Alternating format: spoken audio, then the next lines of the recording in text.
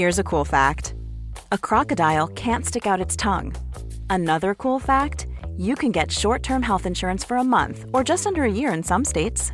United Healthcare short-term insurance plans are designed for people who are between jobs, coming off their parents' plan, or turning a side hustle into a full-time gig. Underwritten by Golden Rule Insurance Company, they offer flexible, budget-friendly coverage with access to a nationwide network of doctors and hospitals. Get more cool facts about United Healthcare short-term plans at uh1.com.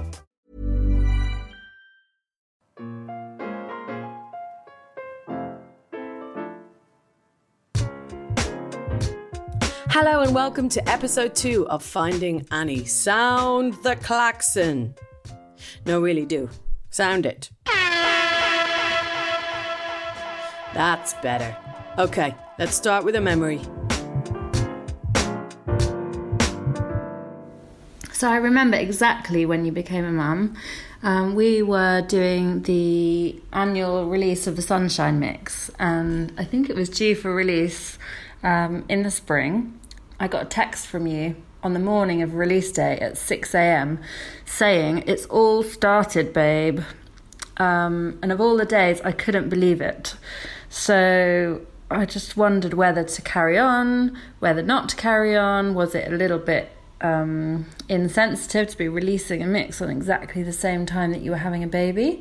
But anyway, it was your first baby. So I assumed that you would be in labour all day. And I just cracked on as normal.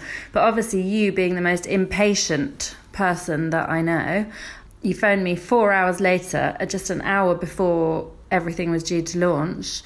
And I thought, what the hell is Annie doing calling me while she's in labour? Anyway, I picked up the phone and it was you. And you sounded so different to how I'd ever heard you before. You were so loved up. And your beautiful baby had arrived safely. And you were just calling to tell me to crack on as normal, that you didn't want to interfere with anyone's hard work. And I think I said something along the lines of that you're a total nutter, along with all the celebrating that we were doing, and that you should get off the phone. Okay, so that was Lucy talking about the very first time I worked and parented at the same time. Lucy is my manager and longtime friend, and she's seen it all. And yeah, that was a big day for me in many ways. I'll never forget it. So we've spoken about birth in series 1 of this podcast with Sarah Cox. Since I had my kids now, I've found that the hardest thing to navigate about being a parent is working. The eternal conundrum of how you work and parent at the same time and do both well. I'm still working on it. I'm still learning. I'm not sure if it's possible, but that's what this episode is about. So the first thing you need to do when you go back to work is find someone to look after your kid. That could be a childminders, it could be a nursery, it could be a nanny share, it could be a nanny. In my case, it was a nanny. So you got to find someone you trust, someone who loves your kid but doesn't overly love them and understands the bond between you and your kid and knows when to give you space to have that bond. Someone who is fun, someone who can sit on the floor and play with them and not have their face in their phone all the time. That's your job. Only joking, kind of not. Someone who can cook for them, someone who can remember about their homework, all of this shit that you need someone to be able to be good at, as well as someone who can be in your house and you can be an Egypt in front of, flaws and all, and not mind. So that's really hard. When you do find that person, it is fucking nectar from the gods. It's the best feeling in the world. The next thing you have to navigate then is your kid, and you have to deal with their emotions of you leaving them, and that's really hard because they have no kind of value for money. If you say, oh, I need to go make money, they're like, fuck money, let's go to the playground. You know, they're 2, they don't care. So the thing that I've found the easiest about that is just kind of the repetition of leaving and coming back, and always telling them and teaching them that you're going to always come home no matter what, and them kind of understanding that and them getting calmer and calmer with you going like as you do it. So that's that. Then your kid's happy, your childcare's good, and you're ready to work. Once you work, then it's a constant navigation of people at work understanding that you have other things and you can't maybe commit to work in quite the way, the 110% way that you did before. You can't go out till super late every night. You can't go the extra mile. You can only work between these hours. You know, that's a constant thing that I'm still learning as well. But yeah, it's something that I'm always doing, working and parenting. It's the biggest thing that I do right now, and the thing that's most at the top of my head is those two hats that I wear all the time. My dad worked away from home for most of my childhood. He was working from about 4 to 5 days a week, and he worked in England and he hated it. I've learned that in retrospect, but at the time I don't have any memories of kind of a big loss or a big kind of gaping hole in my life where my dad should have been in those weekdays. I remember him coming home and bringing chocolate bars for us, and that being a really big deal for us. So the anticipation of him coming home. And I remember my mom kind of being there all the time. And even when I was old enough to go to school, she then went back to her job as a primary school teacher, working in the same primary school that I was in. So she was always a presence, even when she was a working parent, which was very, very lucky for me, obviously. We are lucky in the UK that maternity leave exists. In America, there is no federal law at all guaranteeing women or men paid time off after they have a baby. Instead, they leave it up to employers. So this survey from 2016 said that more than 40% of companies choose not to offer any paid maternity leave at all. So more than 40% of companies don't give you maternity leave. So not only do you have to navigate fucking getting pregnant and having a baby, right? Then getting childcare, you have to be working at the right company that will actually pay you for maternity leave. It's next level. It never even occurred to me that maternity leave wasn't a given in all countries. America is the only country in the Western world that doesn't guarantee any paid maternity leave, by the way. So fuck you, America. Get with it. Come on, you're America. The extreme opposite of this, by the way, and something I'm obsessed with and think should be emulated all over the world, is Iceland. So Iceland's parental leave laws are the bomb. They allow 9 months of leave to be divided between the parents. However, 3 months has to be taken by the mother and 3 months has to be taken by the father. And the remaining 3 months are open for both to share between them. So the mum has to take the first 2 weeks herself, like by law, I presume, to encourage breastfeeding. After that, she has to take 3 months at some point in the 9 months. The dad takes 3 months at some point in the 9 months, and then they split the rest between them.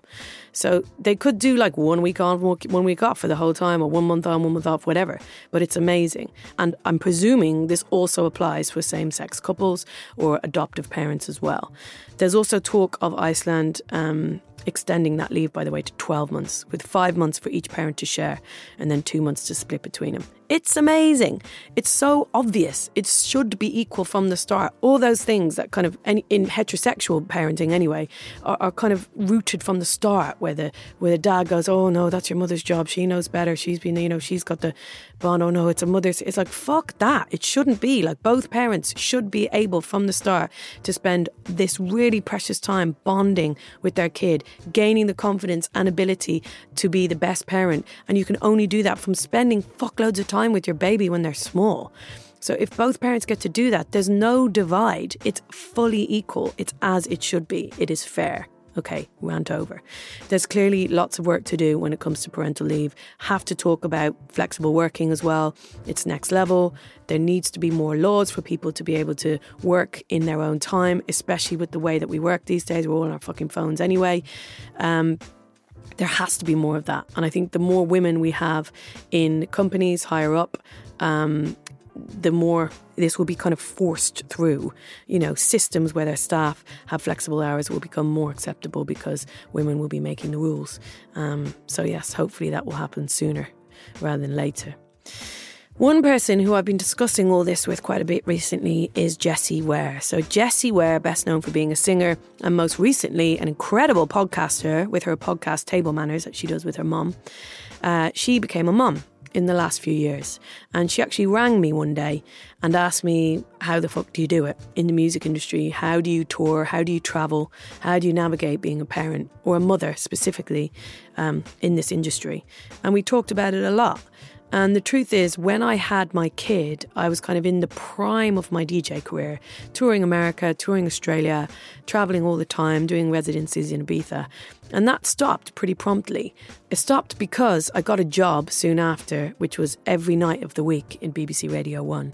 And that was a job that I'd always wanted. And it meant that I had to stay in London 5 days a week, which meant that I couldn't tour nearly as much as I did before. So that was an easy way out for me. I was like, I've got this job, I want this job, I'm going to tour less, and I'm going to see my kid more. But what if you don't want to do that? What if you still want to tour all the time and you have a kid? How do you navigate that? That is just one of many things that I spoke to Jessie about in this episode. I went to her house. Her second baby is still very small and extremely cute, FYI. And she welcomed me, and she was fucking knackered and trying to do 10 things at once. And she was really generous with her time. And I sat on the floor of her living room, and this is what happened. Please enter the podcast, Jessie Ware.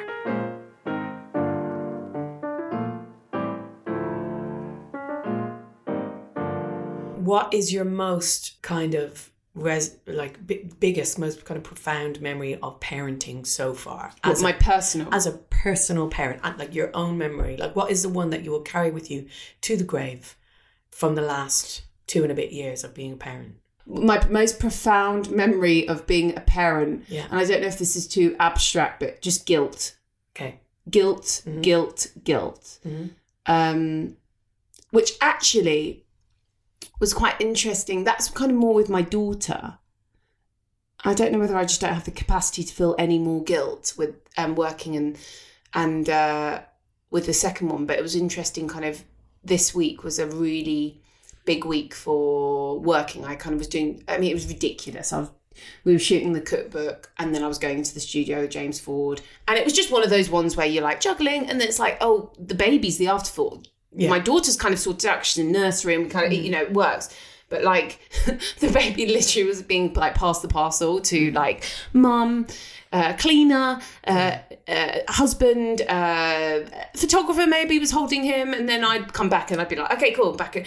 And I remember the first time round with my daughter going back to work and like just kicking myself and punishing myself and feeling so upset and torn and guilty. And this time I don't think, I'm just like, oh, where's the baby? Oh, cool. Yeah, thanks so much. And it's so different this time. But the first time was so much guilt. And actually it's quite wonderful to not be feeling as much guilt this time.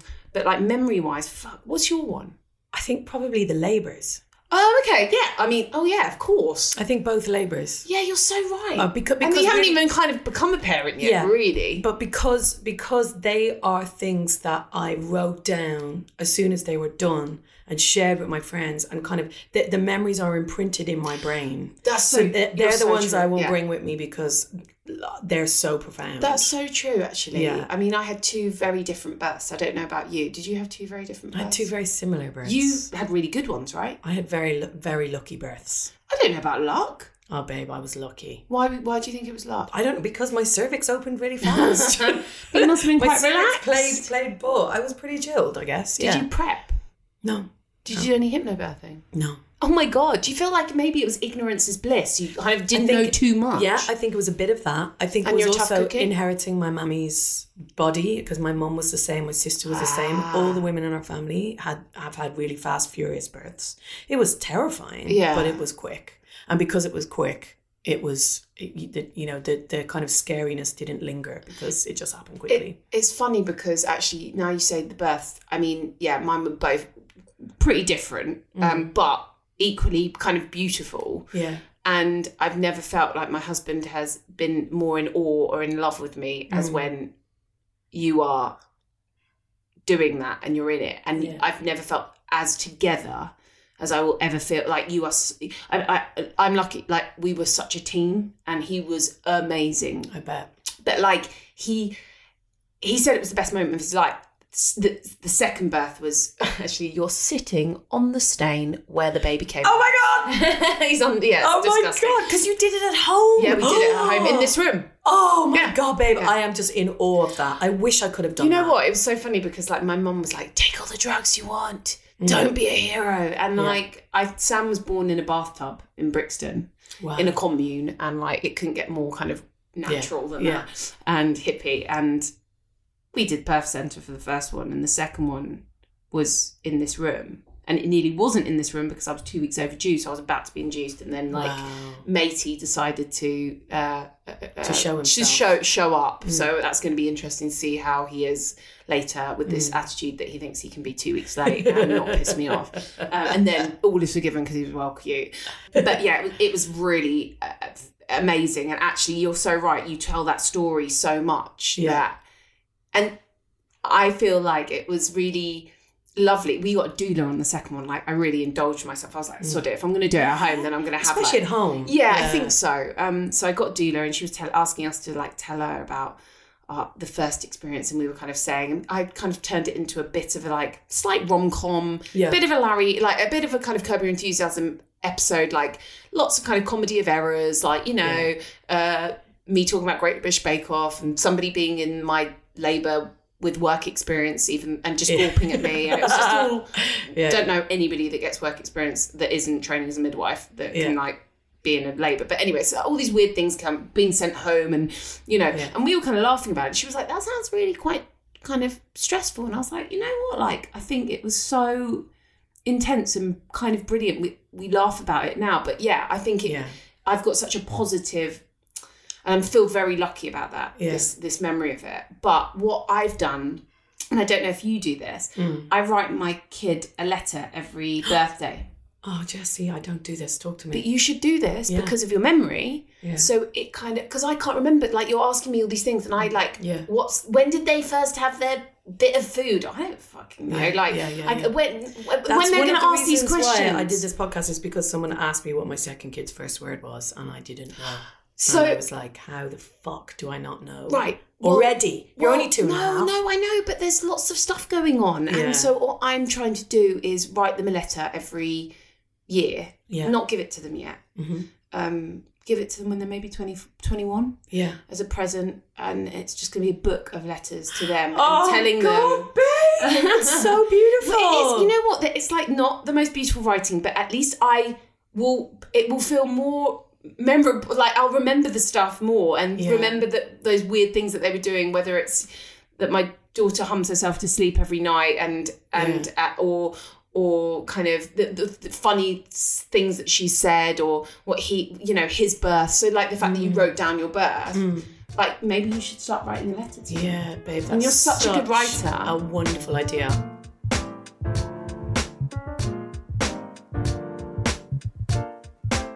Let's talk about being a parent now.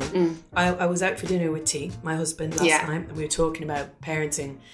And he was saying that he still doesn't feel like a legitimate parent. Like compared to all the other parents in school, like he doesn't feel qualified compared to them. Why? Because I think he's young compared to them. How old is where we are in northwest London, a lot of the parents are older. He's 34, so he had his first baby when he was 28. Right. So when he was going to which is totally normal. He went to nursery with like his backpack on his back, and it was all like proper dads in their 40s. He was just like, I feel so like inadequate, and I wanted to ask you about kind of feeling adequate as a parent, and when you see another parent in the street, like when you see a mom pushing a buggy, do you identify as a parent now? Are you fully there? Yeah. Okay. I remember somebody said the other day, because I have to bring the sling and the buggy out because my kid doesn't like to go in the buggy, so you have to have the emergency sling. And I remember I was talking about it, and my friend was saying the other day, she was like, I've always wondered why somebody's holding their baby in a sling and they're pushing a buggy. And I was like, and then she said, and now I realise. And it made me laugh, because I think that it is a funny old secret club, and you kind of give each other a nod in the street if you're friendly enough. Yeah. And I feel like it's a real it can be a beautiful sisterhood. And being a parent, it's all I've ever really wanted to be. Really? Oh my God. I never knew that. Yeah, I mean, it was the thing I was most obsessed with. And actually I've struggled. I always think I'm not good enough, and I have to have basic. I think my husband would say I'm quite hard on myself, because I always kind of I think nothing that I'm doing is ever good enough because I work so much. And did your mum work when you were growing up? She did. My dad was the breadwinner, and my mum did go back to work, but she was definitely more at home, and she didn't go back to work after like 10 weeks or like, you know, but she was a social worker and it was she had a maternity leave. And so, do you know what I mean? Like, you know, you and I have talked about this a lot. You know, you were the person that I rung up before I decided to have sex with my husband. But I was like, let me just check with Annie if this is cool. But I rung you because, you know, I respected you and I was like, can I still be a pop star and be a mum? And you were like, absolutely you can. It will make you far more driven. It will make you more focused and it has, but to kind of a scary extent. Like, but it also exciting. Like, I feel like my career at the moment is the most exciting and varied that it's been.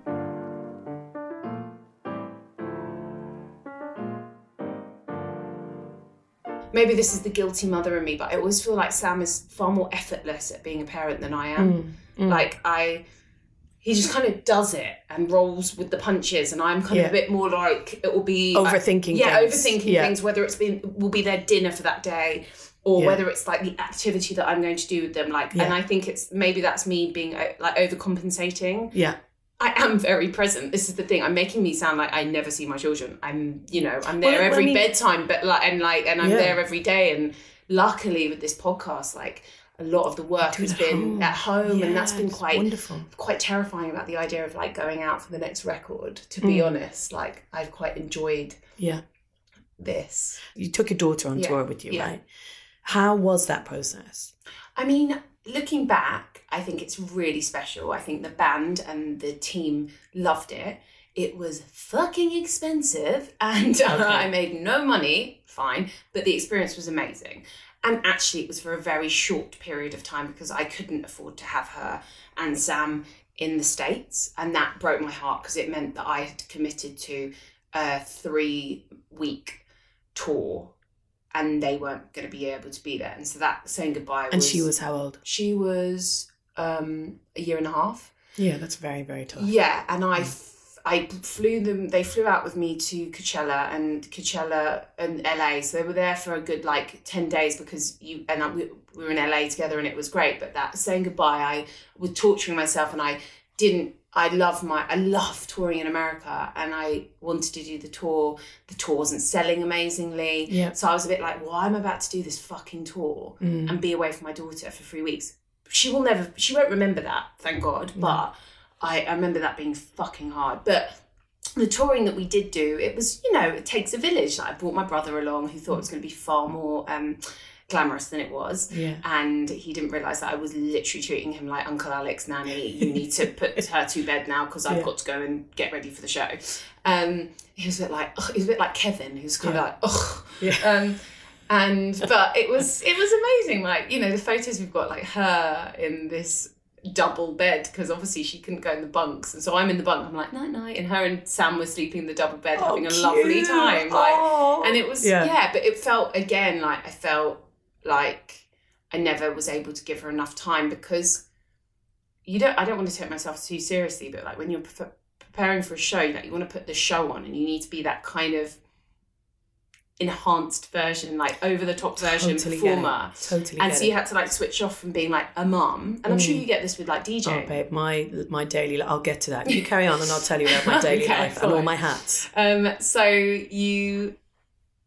like it would start, so say you'd had a gig the night before, Sam would let me sleep in because like sleep is so important for singing, because that's what goes as soon as you're tired, like your voice goes, and it was quite a strenuous gig for me vocally, and so I'd sleep in, so then I'd wake up and feel immediately guilty that I'd missed maybe like, it was probably like I'd wake up at maybe 10 and I'd then try and like pack in a kind of an hour of attention to her while equally trying to sort out touring stuff, outfits, just budgets, whether we're gonna make any money with merch that night. You know, like it, you know. And actually, at the time, I was pretty unmanaged. I was in a kind of a bit of a limbo. That sounds stressful. It was carrying all of that on top of. No, it was stressful. It was a weird year last year, and lots of beautiful things happened about. Like, I swear, I told you this though. I think I conceived after your wedding. Like that night, I was after the Benji B. The night set. of that Benji B wedding set. It's one of the best studio sets I've ever witnessed in my my life. Maybe I will have sex with you tonight. But I think basically the baby was conceived after your wedding. Oh my God. Yeah. So lots of kind of highs and lows of last year. But yeah, it was very stressful. But you'd go and play, they'd have a nap, you'd have to try and find the local like Hamburg play, like soft play place or a swimming place. Yeah, and so it was, but that was kind of fun because it meant that you tried to get out. But like in Prague when it was snowing, like blowing a hoolie, like it was, my daughter did not want to be in the cold, and you're kind of going, right, we must explore this beautiful city, and then she's just like, no, I just want to watch Peppa Pig on the bus. Exactly. And then the bus, when she'd be waking up at like 6 or 7 and then like climbing the walls. I mean, we had stickers, bless, like the bus driver was so lovely. Like we'd had paper plates. She'd just be like sticking and drawing, and then he had like a gallery of all her like pit artwork. What a sweetheart. It was really sweet, but like it was a lot of juggling, and then you'd be kind of like, right, let's do bedtime, and then I'd be like, right, I need to go and get ready and get makeup done. And it was a lot of juggling, and then you like want to decompress after the show. Of course. And I sound like I'm moaning about it, and I'm not at all, because that was my decision, and it's a weird job that I appreciate every day. And it is really exciting. And Sam at the beginning was like, why the hell are we doing this? And then once you bedded in, and it kind of was like camping, and you got like into the groove, rhythm of it. He was like, this is amazing. This is magical. And I actually think it's really shaped her. She's a really gregarious kid, and she is really confident. And, you know, she'd be on like sound check with me, and we give her the mic, and she'd enjoy that. And she'd go and play the bass. I mean, it was like a music class for her, but I'd like to think that she will look back and be really inspired to work hard, and to be able to, if you work hard, you get what you want, hopefully, or you can achieve great things. But so hopefully that will be inspiring. That's the thing that I keep on reminding myself when I'm working. And 100%.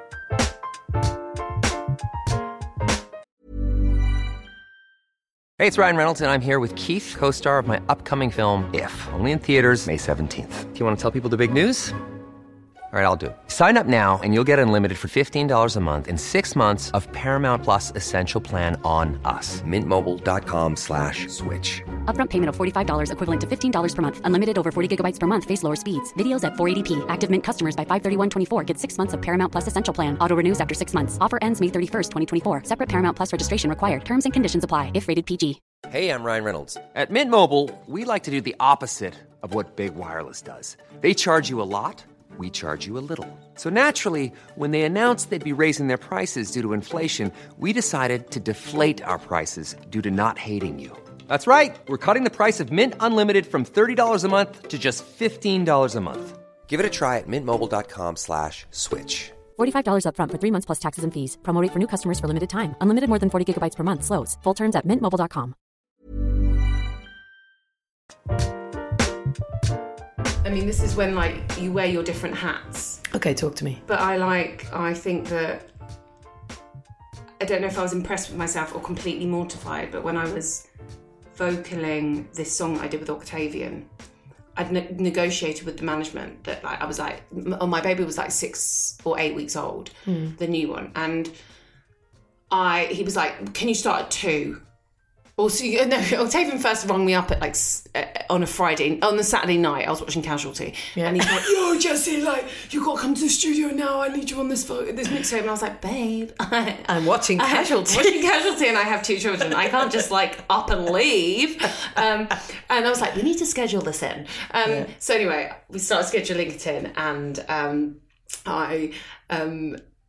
they asked me to start at 4, and I was like, that's when he cluster feeds. Hell no. And like for them, they're probably like, So first time they've ever been introduced to that word. So I was like, okay, well, Well, I was asking for 10 o'clock, which was a big PM ask. or AM? AM. Of course I was. Yeah. I want to be in bed. But as soon as the baby was going to sleep, I was going to bed. 10 o'clock is late, mate. Yeah. Well, not for Octavian. Yeah, no. So, no. And he wasn't even vocaling. So I was like, okay, well, I will...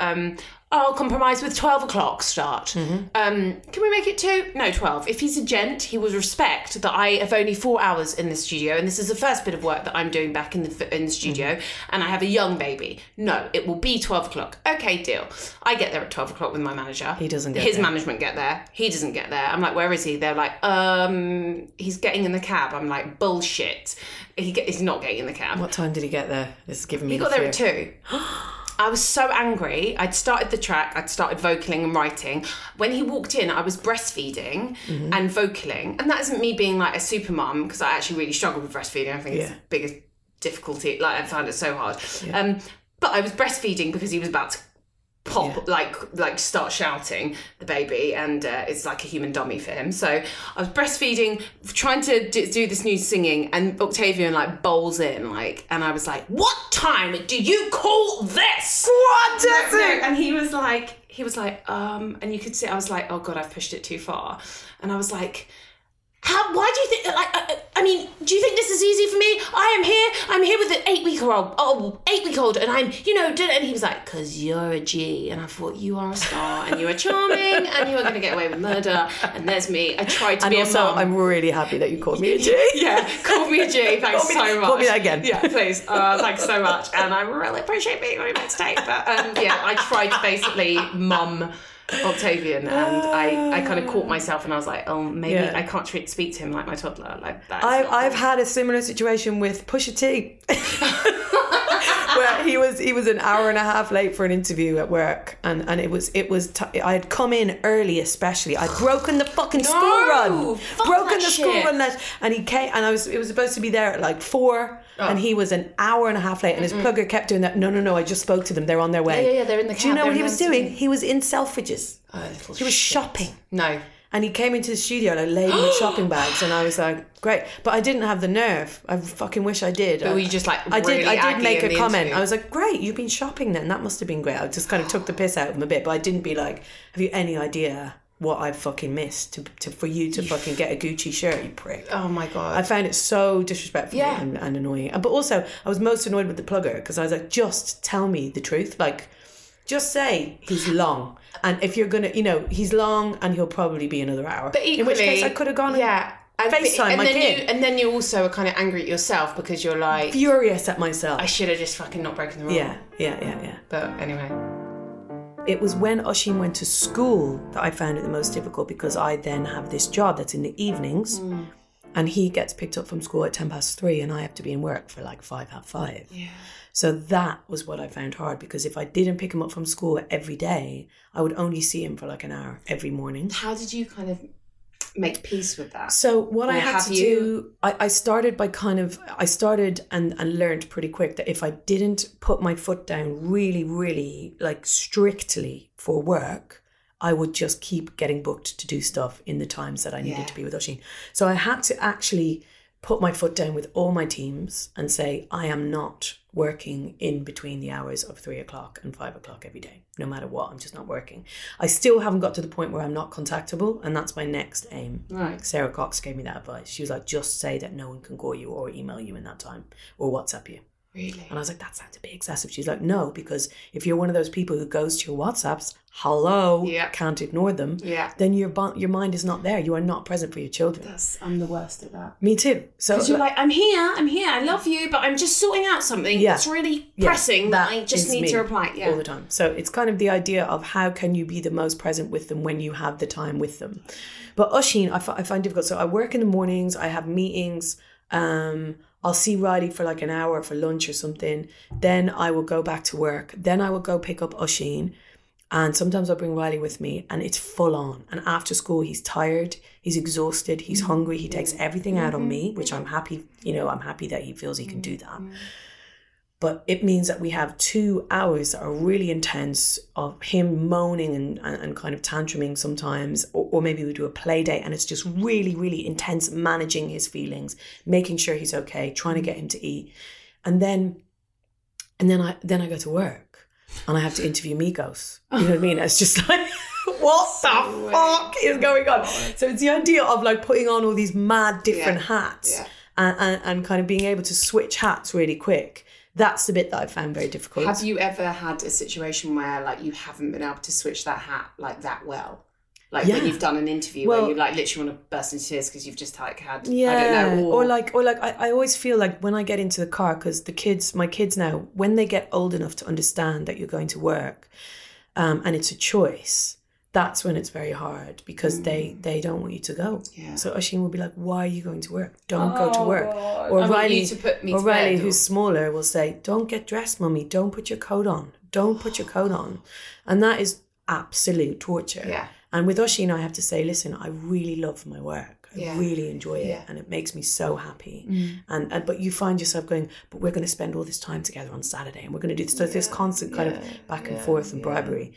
But it's been so hard with Oisín because I have this really condensed, limited time every day, which is just when he's finished school. So you don't get that nice time after dinner where he's chilled and you can give him a bath. More irritable with them. Yeah, and they're irritable with me. Yeah. So I found that really difficult. And I've realised that parenting, it's like you can never like it. I feel like it's like Tetris. It's constantly trying to make shapes of time and schedule fit into lives and move things around and shift things.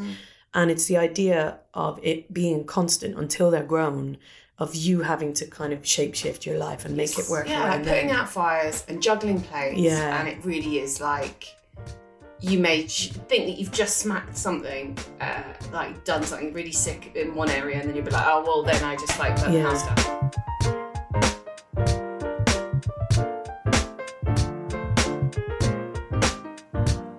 I'm very lucky because Sam was just like, well, I'll take time off. That's fine. But it's so annoying, right? Because like when I know, because I'm like, what a good guy. Yeah. But it's like, why shouldn't he? Yeah, no. Because women always take the time off. So it's like, why are we applauding the men for doing this? It's really, and like I appreciate everything. He's the best. But equally, what really riles me, and I don't want to just make this about rinsing my husband. I'm very impressed how he managed to do it. When he's looking after my son, he's looking after him in the sense that like he goes to baby cinema and stuff like that. When I'm looking after my son, the son is coming to meetings and the son is kind of being held by Nina Cherry in the podcast and, you know, she's burping him and, you know, and that's me having my son. And I'm sometimes a bit jealous that he gets to go to baby cinema. Yeah. And he's just like, or he'll sleep when the baby sleeps because he needs all that sleep. And like, I never did that. I'm so shit. Yeah. Did you ever sleep when the baby slept? I was pretty good at that. Really? Do you ever feel overwhelmed as a parent? Like, and when I say that, I mean kind of with the responsibility of having children and bringing them into the world. Yeah, I don't know. I just feel like, you know, we are always the people that forget that he has to bring a fucking pen to school or wear a certain thing for nursery or all of that. Forget holidays. Forget. Just we're scatty as fuck. And it's because we're both busy and we both work full time. So I feel this responsibility of kind of overwhelmingly like I could be fucking it up for him, but also just the safety of him, just the idea of. He's just they're just two little things made of flesh and bone and blood, and they are fully in my care. And I don't know, just the overwhelming responsibility of keeping them safe and keeping them alive. I have that in the car because I'm the shittest driver. Yeah. So like I have that as like a really basic, like, I'm like, fuck, I got to drive her to fucking nursery today. Yeah. Shit, please, God, let me not crash this car. Yeah. We are the scattiest. She's constantly in other people's nursery clothes because I've forgotten to put an extra pair of clothes. Or they'll be like, it's forest school day today and... you didn't bring the wellies. Yeah. And I'm like, oh, fuck, she's in sandals. Oh, that'll be all right. I don't know, man. Like, so don't worry. Like, me and Sam are exactly the same. Like, I forgot that it was like their trip to the farm. And like, all the other parents were like, farm day. And then I remember this girl saying to me, the one time that I did try and make an effort, I always remember my mum used to like make cakes, like probably lots of parents did. When it was your birthday, you bring in cakes to the nursery or school. And so I was like, oh, sod it, like it's been her birthday, I'm going to bring in these like really shit Peppa Pig cupcakes that she made. Wicked. That look, I mean, they tasted divine because they were like those sugary like cupcakes, but they bless them, Peppa Pig like do muddy puddles on the top, so it's like literally like Brown diarrhea split. splattered on the top, and when the toddler's doing it, it's like really sad. So I'm cute. Bring them in. They look like shit. They definitely are not like perfect, beautiful thing executed. And I bumped into a few mums in the entrance of the nursery, and I was like, and they were like, "Oh, what's that?" And I was like, "Oh, it's like cupcakes for the kids." And this girl said to me, "Star Mum Award," and I was like, "Oh God, do I look like that parent that's like, oh?" And I felt so gross about it. And then I was also like, "Fuck you!" I know that's really passag. Yeah, I don't but like that. It was funny because I was just like, there's like, people that always kind of, and I you think can't everyone's like the constant not being able to win. You know? Totally. And I was like, oh my God, do I look like a show offy? I mean, they look like shit and they tasted a bit like shit too, but they were like sugary and delicious, but like, and equally they weren't But also, like why sugar should free. you feel bad? I know, but like, I think like that whole mum shaming with poor Megan holding the baby, like, fuck it, like she's got a fucking new kid, like she can do what she likes, and she was doing it perfectly fine. Yeah. People are horrendous. Chrissy Teigen quote, "I despise mommy shamers. I am a shamer of mommy shamers." I like that quote. I like that. Amy Poehler, the comedian. Yeah. "I really love my kids for about 6 minutes a day." There's nothing more beautiful than your sleeping child. Oh right? my God, It's like, so look, true. you're so beautiful, you're asleep, and also I've got my free time. Yeah, oh my God. Okay, and last quote, and this is a good one. Adele, "Like all parents, my husband and I just do the best we can and hold our breath and hope we've set aside enough money to pay for our kids' therapy." Well, yeah, no, I'm sure she's got enough money. It's fine. Yeah, she'll be fine. Big therapy. Do you think you'll have more kids? Have you thought about it? I mean, you're only like 19 weeks into your second. Talking about that, the first memory, and me actually agreeing with you in the fact that like the birth, there was something so euphoric about that feeling. It's better than any drug. Yeah, it's addictive in a sense if you've had a positive experience. Like I can imagine how traumatic it is. I know lots of my friends have had horrendous births. Yeah, and mine. Yeah. And like for me, there was something I've never felt more goddess-like, super woman-like, elated, invincible, and for that sheer feeling, I feel. I'm looking at him and he's growing up really quickly, my second.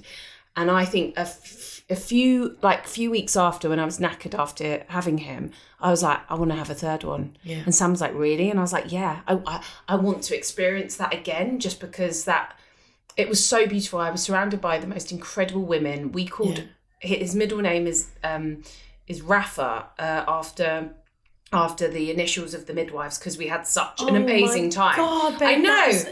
But like, and it sounds a bit like people will be like, "Oh, right, that's mate." Beautiful. But like, these women were so strong. Like they were incredible. Francine, Roisin, Annie, and Amy. Like they were just like It was the most beautiful moment. Wow. And like it was. I just feel like I want that again. Equally, I'll bring the child up. I won't just, it'd be lovely to have them.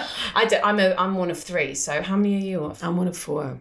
So do you want any more? I went through like an enormous, very intense phase about 6 months ago of being like, I have to decide, because I turned 40. Right. And I was like, I need to fucking know. I need to decide. This is it. It's crunch time. Am I going to have one or am I not? And I kind of said that I really did. And then I really thought I did, and my husband didn't. And then is it because you feel like you're getting your life back? Not your life back, because life is amazing. I think I felt what's the word? Resentful that I had to make the decision now, which I don't. I could get pregnant when I'm 42. That's fine. You know what I mean? But I felt resentful that I had to decide. But I really felt like I needed to know one way or another. And then after Christmas, Riley started sleeping through, and I had kind of 2 or 3 months of just sleep, and I felt like I was coming out of a thick fog, and I was like, oh, everything's easy, everything's manageable, everything's feasible, and since then I haven't wanted to have another baby, because the idea of going back is not that appealing. And also the kind of relationship between those two is beautiful. And I'm very similar to you in that way. I'm just like fucking blur about all my feelings and really open to people. And everyone I met taxi drivers, people in raves. Everyone's like, what do you think I should do? Do you think I should do? Oh my God, I've so been there. And everyone was just said no, basically. But I mean, not that I'm judging, but one guy was just like, just get a dog. There's so much. Jessie, thank you so much. Oh my God, I feel like I'm still baby brain, so I'm like, it's a bit of a blur, and we've just basically given each other a therapy session. Parenting therapy. There's something in that. Yeah, there is. Parenting therapy. But yeah, thank you so much. Oh my God, thank you. I look forward to the record. Oh, I look forward to you doing it your way. Thanks, but babes. just make sure you come and get interviewed on my show, yeah? Oh my God, babe. You're yeah, absolutely. Well, if I can get in at the right time, because I may be doing fucking bedside. Bring the babies. Yes, you will. I'll be like, Gigi, okay, fine, yeah, sure. Yeah. Thanks, darling.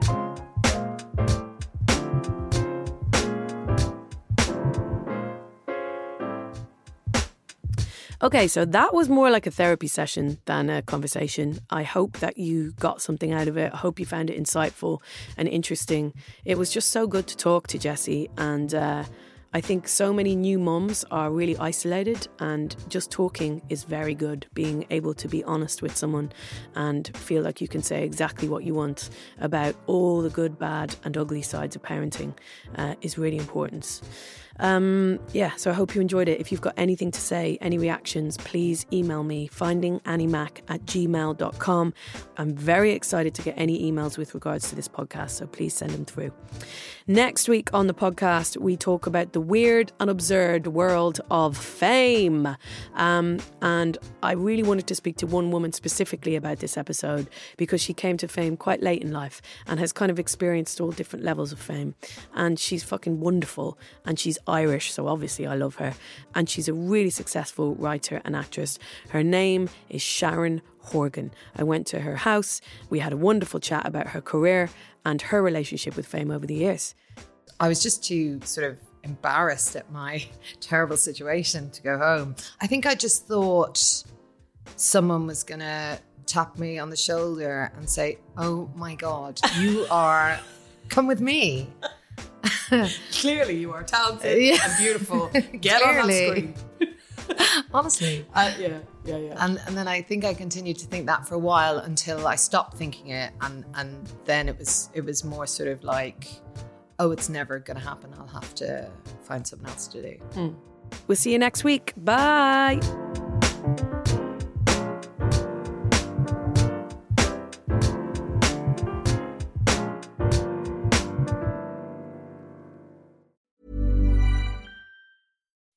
When you make decisions for your company, you look for the no-brainers. If you have a lot of mailing to do, Stamps.com is the ultimate no-brainer. Use the Stamps.com mobile app to mail everything you need to keep your business running with up to 89% off USPS and UPS. Make the same no-brainer decision as over 1 million other businesses with Stamps.com. Use code PROGRAM for a special offer. That's Stamps.com, code PROGRAM.